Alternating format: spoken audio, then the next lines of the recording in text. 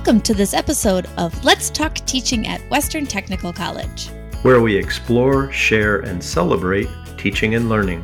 We are your hosts, Maria Sluceric, Quality Assurance Mentor, and Larry Sluznico, Instructional Technologist. Hello, everyone. Welcome to another episode of Let's Talk Teaching at Western.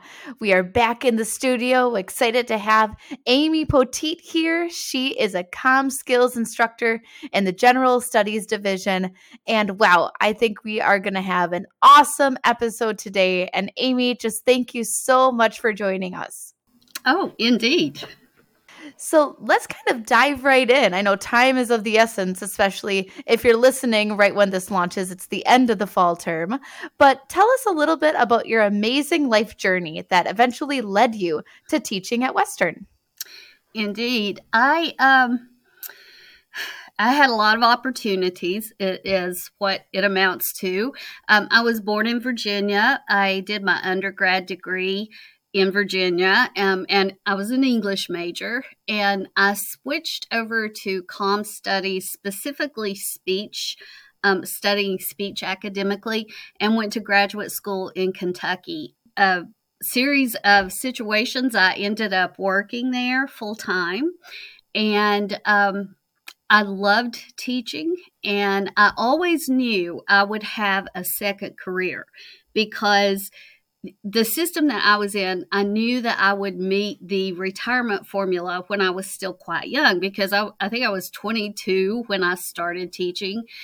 I just didn't know what that was going to be. And it turned out that what it was going to be was distance learning, which I went to, like most faculty, hesitantly. And then I realized if I was going to do it, and I was in a system where we had to, that I had to understand it from the ground up. And so when I met that retirement formula, and I had been teaching at the institution for 25 years, I was the Blackboard administrator at the time, doing the training for faculty. And I decided I wanted to do that full time. So I left and I went to Wisconsin for the first time then on a TACT grant, did some leadership and distance learning at a couple of different colleges, and I just really missed teaching. And it was really odd for me to notice that I missed Wisconsin as well. I can't explain it, but I think it's like my spirit state. And I just loved it so much when I was here the first time. So yeah, when I had an opportunity to teach in Wisconsin, I jumped on it, and that's how I ended up here. Well, Amy, you do have an amazing journey for sure. Well, thank you. I definitely wanted to echo Maria's excitement in having you speak with us today. We're definitely looking forward to this. What about your teaching gives you the most satisfaction, and what do you find the most challenging?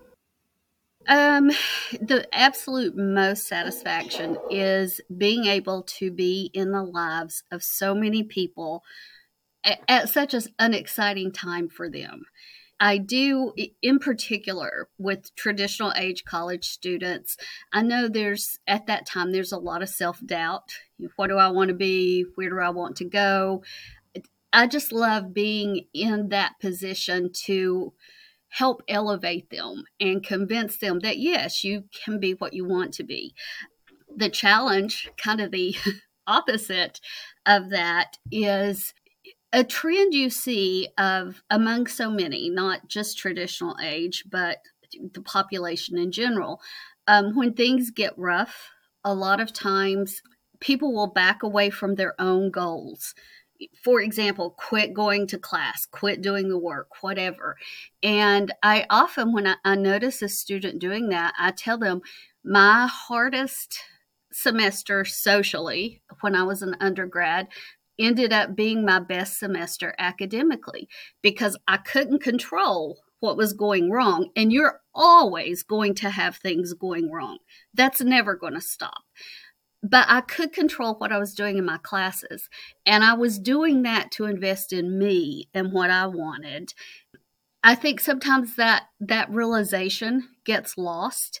And it's like, if you're going to check out emotionally from the situation, which sometimes you have to do, you need to invest all that energy on what you can control. And I think getting that message across is a big challenge. And honestly, frankly, it seems to be a challenge that grows each year. Absolutely. And maybe just a quick follow-up, Amy. You touched on your very long career as an instructor, and I think that's pretty unique to other instructors at Western who may have been in the trades or the field and then came to teaching, sometimes by accident, right? And where you really chose, and dove into your calling and vocation as an instructor.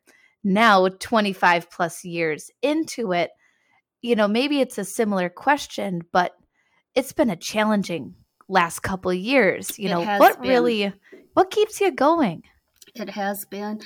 Well, for me, healthy or unhealthy, work has always been my hobby and what I love to do. And I realized back when I started getting training for teaching online and that sort of thing, as I would drift off to sleep at night, I would think about, wonder how you could do that online. I thought those are weird dreams to have, but that, I really enjoyed that. So I think that is what keeps me going. I do know, and I'm kind of getting ahead of some of our questions, but I do know that with distance learning, when it first began, and I missed the very first wave of training for distance learning in my institution because I had just had my daughter. I wasn't really sleeping and that sort of thing. But I started in with the second wave, and you often heard it referred to as the Wild, Wild West. Anything would go. And you saw people who desperately needed to do it because it was dictating enrollment in our institutions. In the state of Kentucky, for example, if a student wants to take public speaking and they're in the community college system, there is no restriction of all of the colleges which one they can take it in. If we weren't offering it at Ashland, they could enroll in it at Bluegrass. So we were losing the numbers. And because of that, people were very stressed about what it means and what it looks like. And, many people even challenged, is it real? Is it a good thing? Does it work? And right before the pandemic, pre-pandemic, I think as higher ed in general, we had gotten to the point where we weren't having those discussions anymore because we were convinced not only can it be equally as good, it can be better if it's done well. But being done well is very challenging. But we had managed to know what that was and what that looked like. And that content had to be accessible and that you had to understand universal design and try to embed universal design practices into your courses. And you really did have to obey copyright law. So we had all of that down. It looked like something, and there was a way to do it well. The requirements of distance learning were clear, that a class online is a consistently interactive course week to week, just like if you were coming into campus. But I think that the pandemic blew that out of the water. And I think it turned what online is kind of on its head. Good will come from it ultimately, because even though people were forced to do it during the pandemic, and many of them lovingly said, oh, I want to just go back to the classroom, I think most people saw how much you can do in that community to augment the class. And honestly, I don't remember, I can't imagine teaching without having that portal, regardless of the format. Like right now, 4 of my classes are face-to-face, and all of my classes have a Blackboard shell. It's our community. All of our work is in there. Our schedule is in there. So, yeah, I think that that's kind of what the challenge is right now, is just getting back to what does it mean? What does it look like to have good online content? And because augmenting classes is so important on so many levels, knowing those skill sets to enable that process to continue. For example, the last couple of weeks, I've had quite a few students who had to owl in to the class. And because the content is there online, if a student can't be in the class or doesn't or needs more of what we talked about in class, we have it in that format. Yeah, absolutely. So what you're kind of saying, if I'm hearing it right, it's almost like the pandemic created this wild, wild west part 2. It did. It absolutely did. In fact, distance learning by definition is literally, it's asynchronous. It has activities where people can, they can collaborate, but designed in a way that it's on their own time.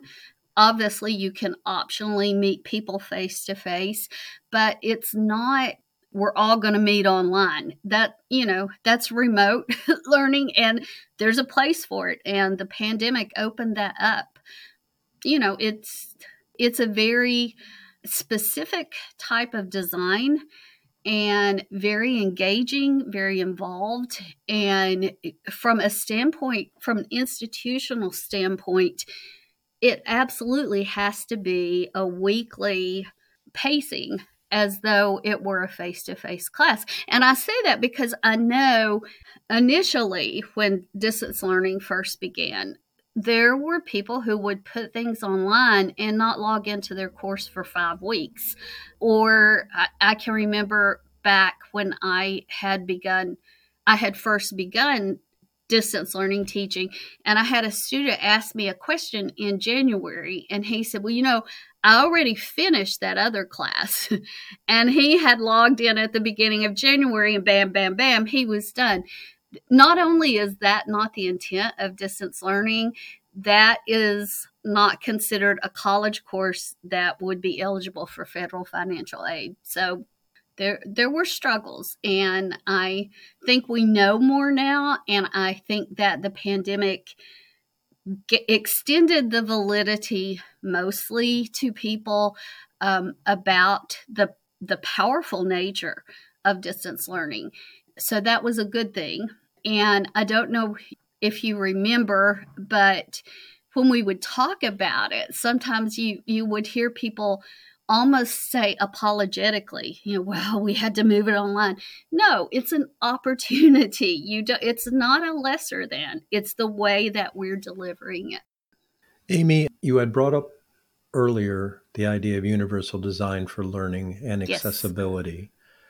And having that experience with distance education and online education, can you expand upon those concepts and how you incorporate them in your teaching and learning with your students? Oh, yes. That too is my hobby. Some interesting things that I think it's powerful to know. Accommodation and accessibility are not the same thing. Accessibility is what we build to where literally accommodation, if someone needs one, they don't have to ask for it. They don't have to reveal a weakness because we have already built content that they can read, they can listen to, they can see. So many tools have evolved that do that for us now. And inside of Blackboard, we have that Blackboard Ally. And oh my gosh, that is just an awesome tool. I do know a lot of people stress about, what about the videos and that they have to be captioned? And really, I think the biggest stressor that we should be focusing on is making documents accessible. And the thing is, once you know how to do it, it's no more difficult doing it that way than not doing it that way. So I try to build a course that's going to fit regardless of what a student's needs are.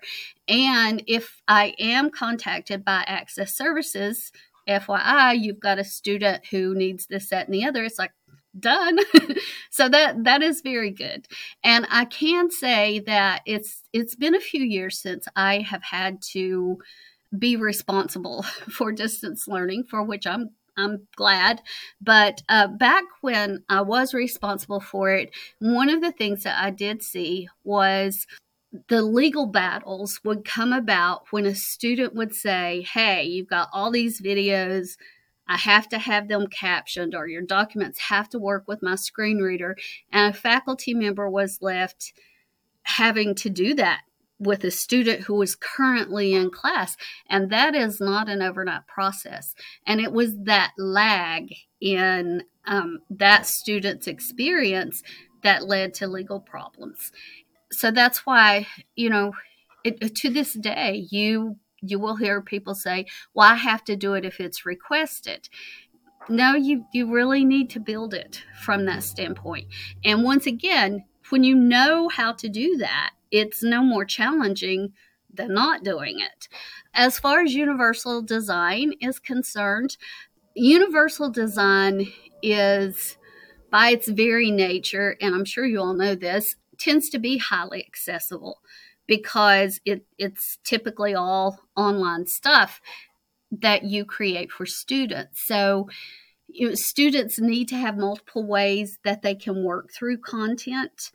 And there are a lot of things that you can do for that, like a PACE calendar, a checklist, allowing them to do what works for them first and work backwards. Not everybody is going to do the same pace.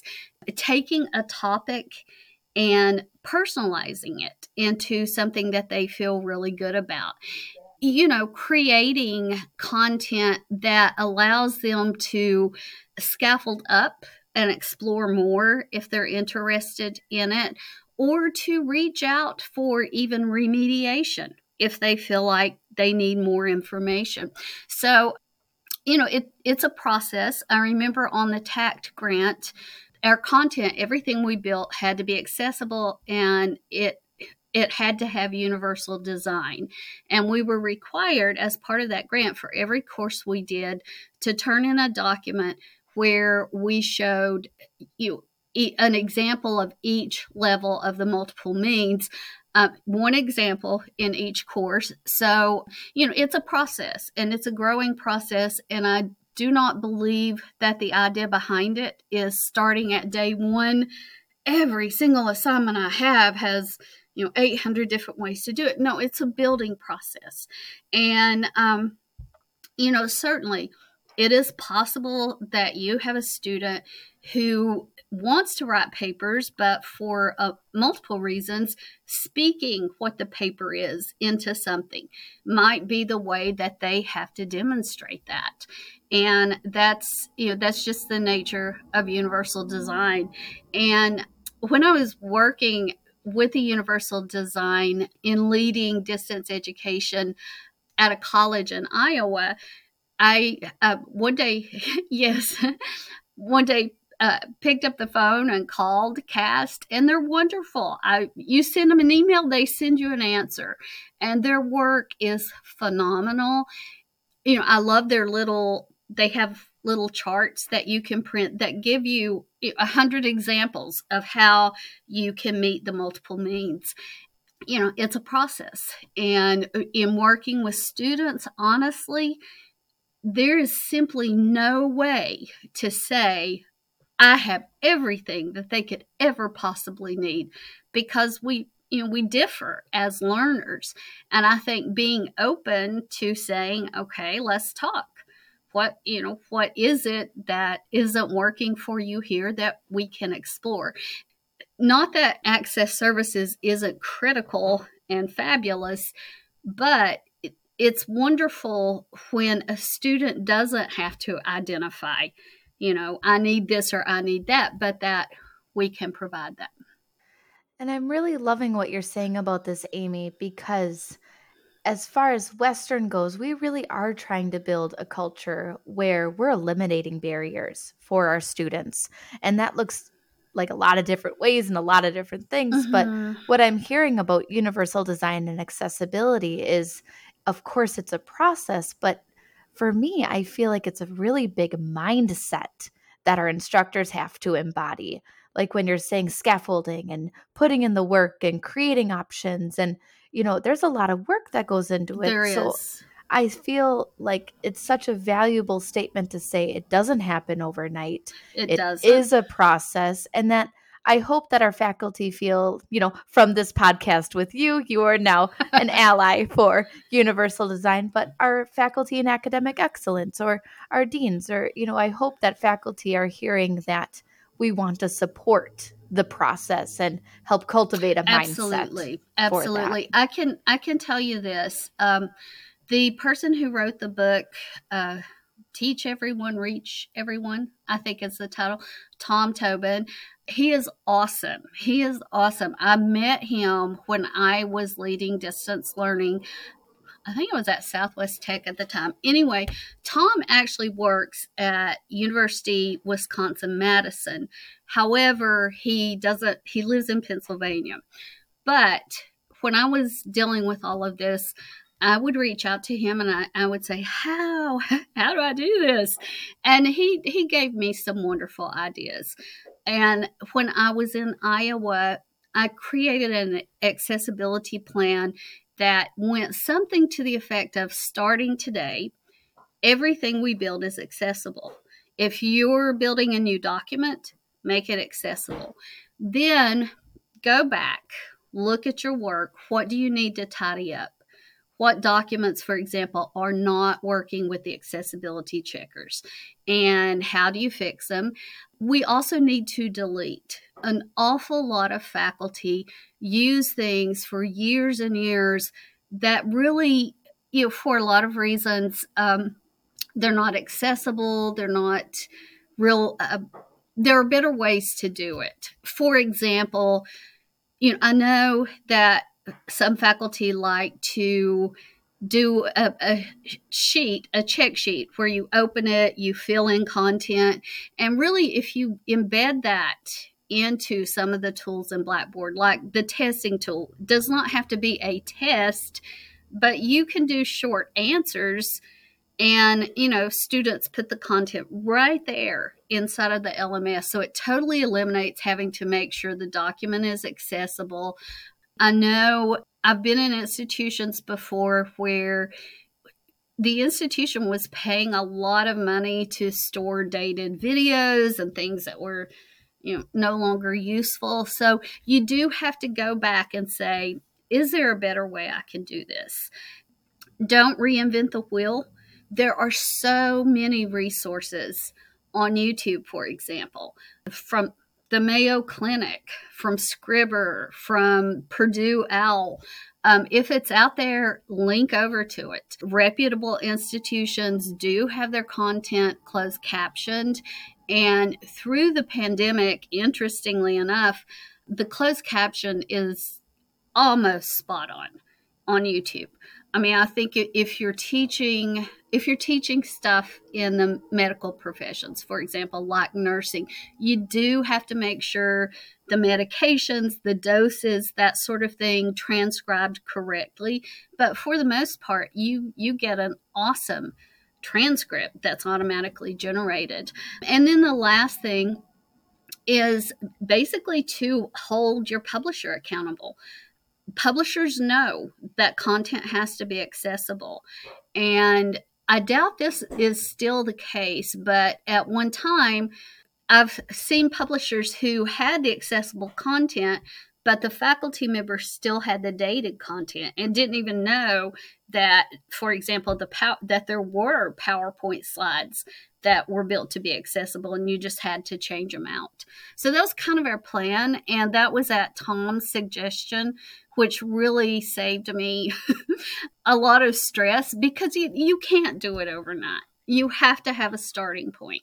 You have to recognize this is where we all start. And I do know, I've had people before just be so angry when they would say, well, I don't know how to do that. Well, that's how we do it today.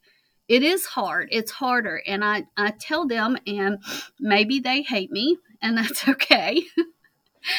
Like I said, I'm glad I'm not in charge of that anymore. When I first started, literally in my first job, we hand cranked out what we printed for our syllabi. When I first started in the community college system in Kentucky, we had an office assistant who answered the phone, took messages for us, typed all of our syllabi and tests, printed them, dropped them off to our office. That is no more. That is not how we do it. Those are responsibilities that you can and should handle yourself. And frankly, I can't imagine having to rely on somebody else because I'm going to change this a bit today, and I want to be able to do it immediately myself. So it is the way that we teach today. It is hard. There is a learning curve. But when the whole distance learning thing began, I knew I had a lot of years left to work, at least according to the Social Security Administration. And I knew it wasn't going away. And certainly, as I said, in Kentucky, it was costing us enrollment. I just wanted to make sure I was doing it well, and I knew exactly how every tool worked, and I knew what students were seeing and how they were navigating it. And it has not always been a perfect journey by any stretch of the imagination. And at the beginning, simple tools like screencasting would have been a gold mine back at that time, but they didn't exist. So yeah, it's grown a lot, but you have to have a starting off point. And it's scary, and if you plan to remain, it's how you invest in you. Like I said, you get stressed out, you don't hide, you dig in. This is just wonderful information, Amy. I think this is so timely for our faculty to hear, and even more meaningful hearing it from a fellow colleague and faculty member too.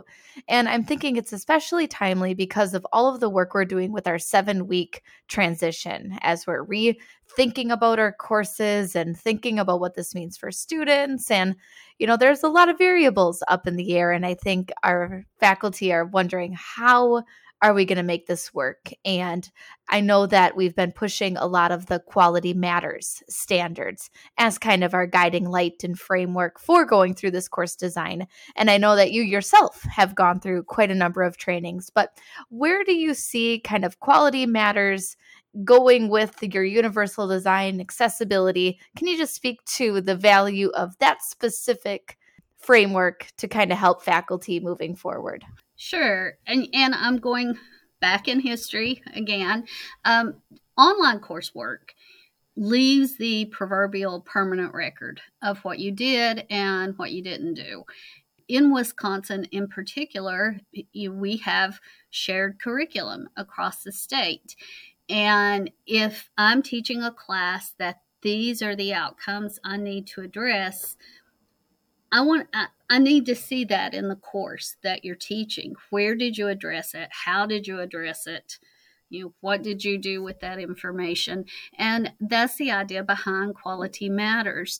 I should also say the Blackboard Exemplary Course Program is based similarly. It does not, it's not as specific as Quality Matters, but the Blackboard Exemplary Course Program also says you base content around outcomes.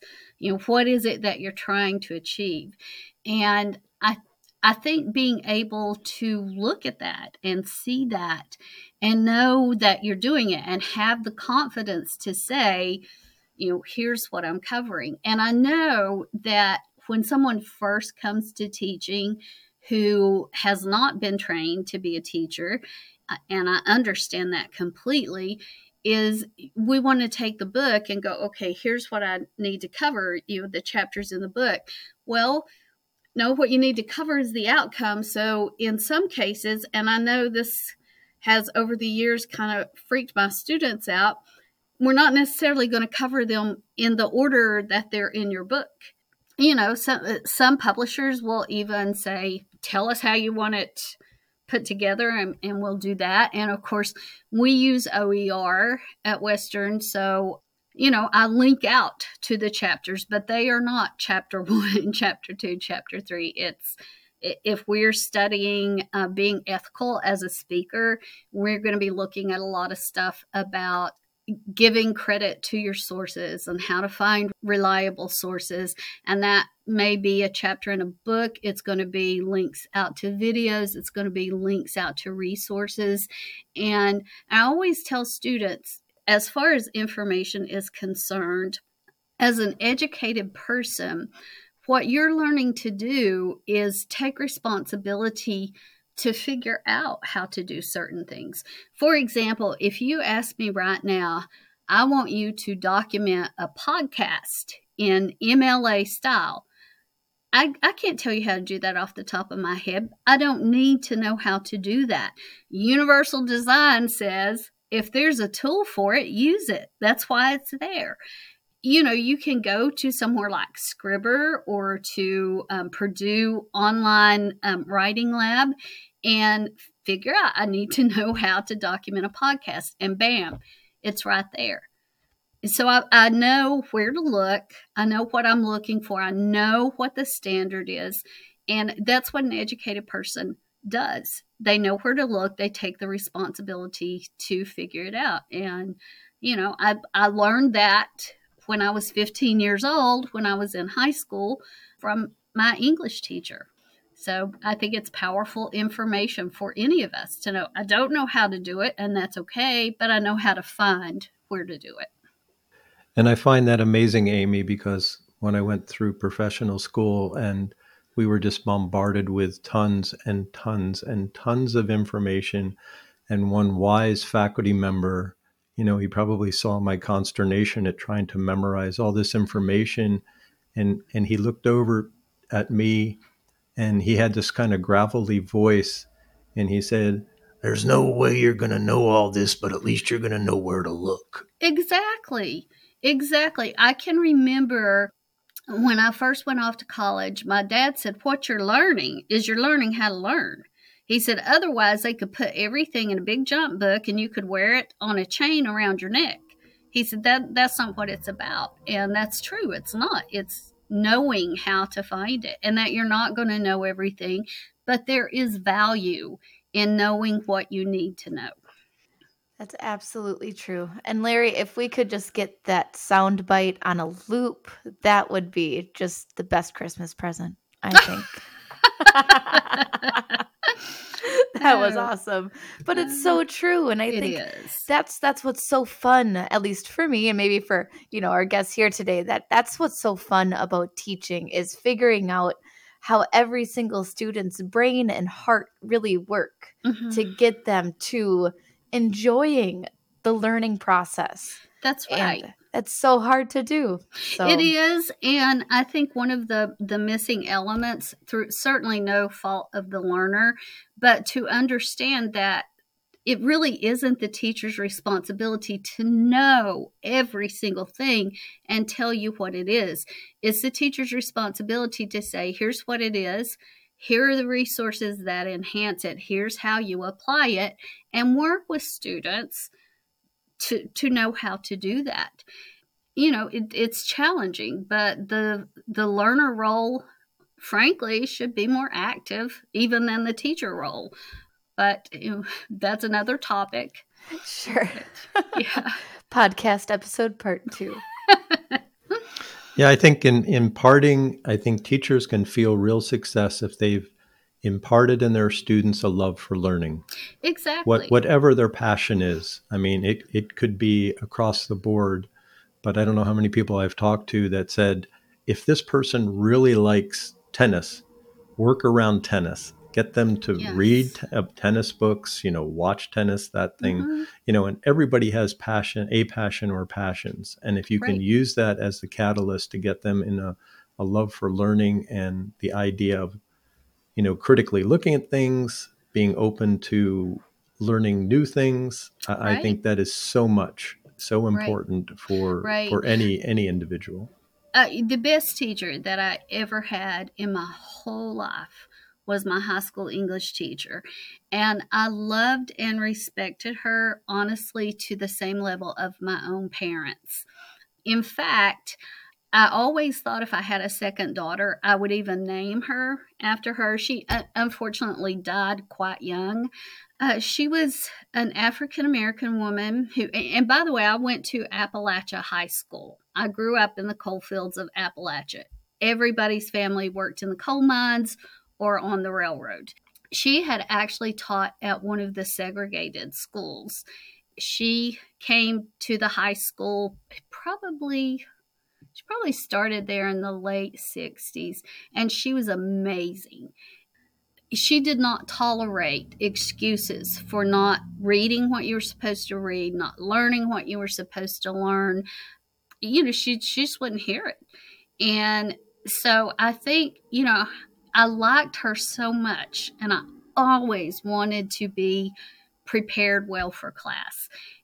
I knew when I was reading something, if I found a word I didn't know what it meant, I had to look it up because I knew she would ask.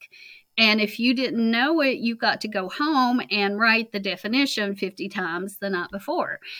She was amazing, and I loved her. She was the English teacher, but we learned literature, we learned grammar, we learned mechanics, we learned commas. Commas never stumped me after having had her class. We had to learn to sing the Star Spangled Banner because she thought everybody needed to know how to do that. We had to diagram the Star Spangled Banner, and I loved diagramming. I still love diagramming, and I still sometimes do it in my head. But we did women's history, we did Black History Month, literature. She was amazing. And I came across a high school paper that I had written back in, years ago. And I think I got a B- on it. And I was like, wow, this is a good paper. She was very strict. In high school, our junior year, our first term paper had to be 25 typewritten pages. And then when I was a senior, we had to do 2, and they were equally huge. When I got to college, in English 101 said, you've got to do a 5-page term paper. I was like, whoa, I can crank that out tonight. So yeah, she had very high standards, and she believed from the bottom of her heart that regardless of who you are, regardless of where you came from, regardless of any odds that were against you, you were able to know how to do your language well. She held us to very high standards, and I have so much gratitude to her in my life. And all of my friends that I'm connected to on Facebook who also were her students have the very same feelings. She was phenomenal. She really was. That's such a cool story and a really big testament to having high expectations, but doing it out of a mutual respect and rapport and relationship between the student and the instructor. And I can see some instructors maybe saying, well, wow, she was really strict and she really did all of these things, but really I can only imagine the community she built in her classroom to allow you to respect her to the degree that you did. And I think with our students, we can have incredibly high expectations for them, but through universal design and scaffolded instruction and a community of support, they're able to do it without having to feel like they're jumping off a cliff, Yeah. So I think that's really important. Well, and I know it's kind of an anomaly to mention, but I was speaking with a colleague one time about her, and my colleague said, well, for as much as you loved her, there were probably students who said, oh my gosh, I hate her. And, to me, the high standard was a challenge. And I didn't always get there, but by gollies, I knew it was supposed to be, I was supposed to do it well. When we would read our literature, the books that we had to read, oh my gosh, I just absolutely absorbed them. And, when I would hear my friends say, I'm not reading that, I mean, yeah, I know. It's like, I can't wait to get home and read it. So, yeah, because I knew that when we were tested over it, that there would be the types of questions that we had to be able to know that would be, you could only answer them if you read them. For example, when we read The Good Earth, when his wife died, there was a question, what did he most regret about losing his wife? And it was one little line, and she had kept a couple of pearls when times were good, and he made her give those to him so when times were hard so he could sell them, and that was what he most regretted, was taking those pearls. And it, if you didn't read that story, well, you didn't have that information. So it's amazing what you remember. It truly it is. It's when you think back on your education and some of the things that surface to the top that many people would feel would be almost insignificant, but it registered with you, and it stays with you. And I definitely relate to your idea of expectation and respect. I think both of those are so important in education. Mm-hmm. Sometimes we lose that. We need to have students with certain expectations, reasonable mm-hmm. expectations. And at the same time, both the students and the instructor deserve respect, mutual respect. Exactly. Only through that are you able to build that learning community that you need to impart the learning, impart the interaction that you're hoping mm-hmm. that it's a true, transparent interaction. Right. Yeah. And I will mention, since we've talked about, things like online and quality matters and that sort of thing, sometimes with online, especially early on, you would have situations where the whole system went offline. It was so frustrating, and students would send you emails and blah, blah, blah. And there were people behind the background working 24/7 to get it back online. And I, as the instructor, would have to figure out, the workaround. Sometimes you would get that very angry on discussion boards. Well, I think we should get extra credit because of blah, blah, blah. And it's like, I'm the one who's helping us navigate this. I didn't cause it. Nobody caused it. It's the nature of the tools. There are people working 24/7 to write this. And, this is just how we do things. So no extra credit for figuring out a workaround. I don't know. I think we all have experienced this, a learner who starts angry, and like I said, one of the things that was always different in my course is I did not start with chapter 1.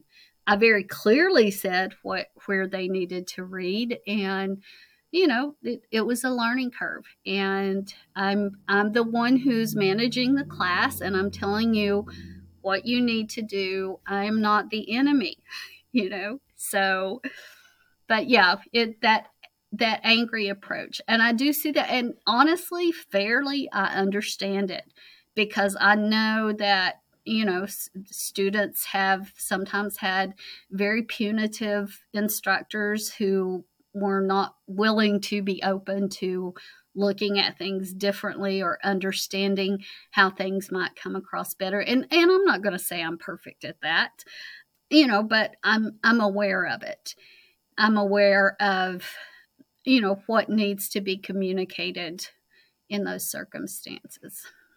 That's great. And maybe in closing, because a lot of amazing ideas have been talked about, but if there are just one or two main takeaways that you've learned through your Quality Matters training or expertise in distance and online learning, what are some big takeaways that you'd like to share with our faculty?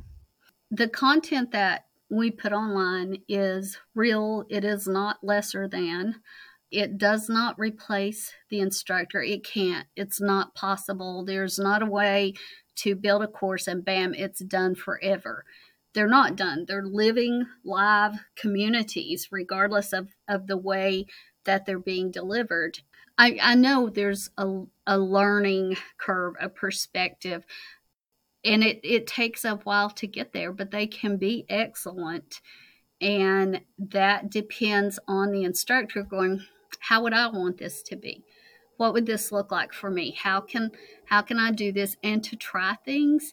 And I think if there were an important lesson I would tell anyone who's relatively new to distance learning, you're not going to replicate the classroom exactly.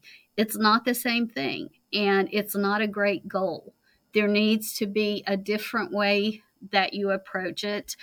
With videos, for example, so much more powerful to do snippets, to do small videos. If you're covering outlining in class, here's a little video about what goes in the introduction, so you can watch it, you can speed through it. I even show my students how to speed up a 5-minute video because I know I've got that Southern thing and I'm it's slower than what it has to be. So I have students speed up the content, but here's what goes in the introduction. Here's a 5-minute video on the speech body, a 5-minute video on the conclusion. Here's a 2-minute video about how to get your documentation spaced correctly. So, those resources are there and you build them one day at a time. If a student isn't there and they can't all in, they still have access to what you covered, and they need to make use of that. And Amy, I know for all of our instructors, we could easily go on and on because our instructors have such a wealth of experience and stories to tell. And in the several instructors that we've talked to already, that's definitely the case. There could be part 2, 3, who knows how many parts. So I know as Maria and I are thrilled that you were able to join us and share at least the beginning of some of the stories, and perhaps we can invite you back in the future and you'll have more and more to share, because I could see the stories continuing to flow as we say something new, another story comes forward. Yes. And we don't want to drain you with stories, but we definitely want to thank you so much for joining us for this podcast. Thank you for inviting me. I enjoyed it so much. I love what we do. I know that it's a challenge and I know that it's a learning curve. And I feel very fortunate to have been in a system when distance learning first began that had wonderful training opportunities. I just am very grateful for being able to feel comfortable in that arena. But thank you for inviting me. I feel honored, humbled to have been asked to be part of it. Well, this is a very prestigious podcast. I don't know if you know, but we are on all of the major platforms. We are on Spotify. We're on Anchor FM. We are wherever your podcasts are not really sold. There's no financial anything attached to this. But Amy, again, just want to echo Larry's sentiments. We so appreciate you. And we also appreciate all of our listeners that have joined us in this episode. Absolutely. Yes. Well, thank you again for asking me. I enjoyed it so much. You're welcome. Take care, and we'll see y'all in the next one. Indeed. Bye-bye. Bye-bye.